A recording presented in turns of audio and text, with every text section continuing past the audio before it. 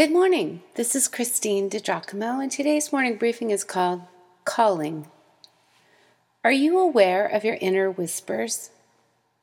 Inklings that draw you, impulses that push, pull, or cause you to think, or feel, or act?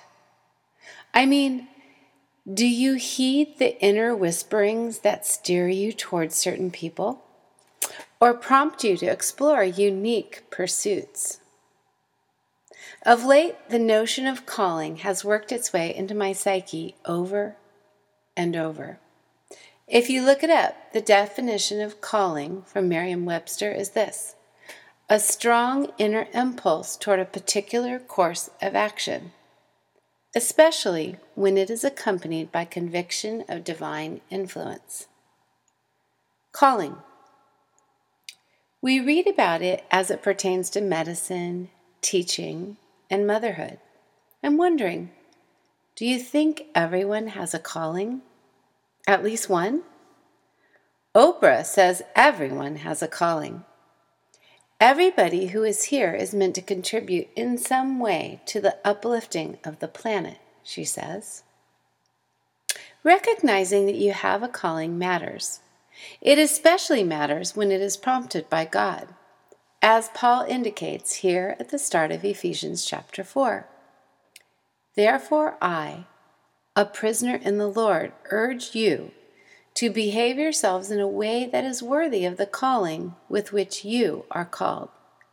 I urge you to behave with all humility and gentleness and patience.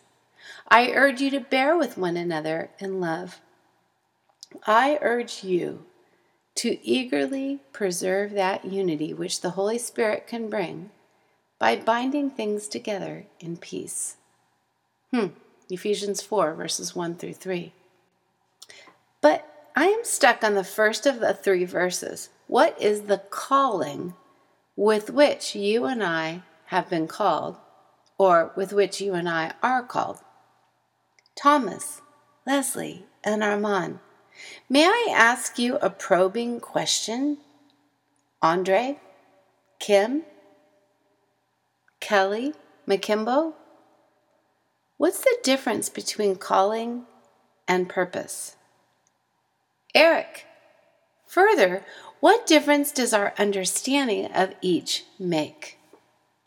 Can we live out our calling or callings and miss our purpose? And vice versa. Can we live out our purpose and miss our calling or callings along the way? These are the things that fascinate and intrigue me. These are the ways that I believe the Holy Spirit provokes my thinking and prompts me to invite others, like you, into the discovery process. These are the very important elements of the inspirational aspects of the application of our scripture. Like when Paul said, I urge you to walk in a manner worthy of the calling to which you are called. You weren't called once upon a time and then nothing, or once for a time and then nothing. You were called to something or things, and those for a lifetime. How to think about your calling? Perhaps you might be willing to brainstorm a minute and write on a piece of paper, my calling is, and finish the sentence at least 10 different ways, in an effort to stimulate your thinking about what are or were the stirrings of your heart and mind. You have a calling or callings. Of that, I have no doubt.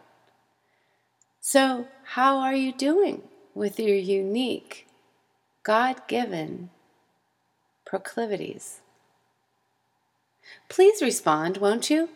What's the difference between a calling and a purpose? What does that difference look like in your life? Have you followed your callings or shushed them? Why?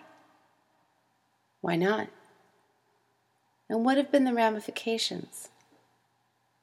These are important questions, and I do believe they jump right out of Ephesians chapter 4, verse 1.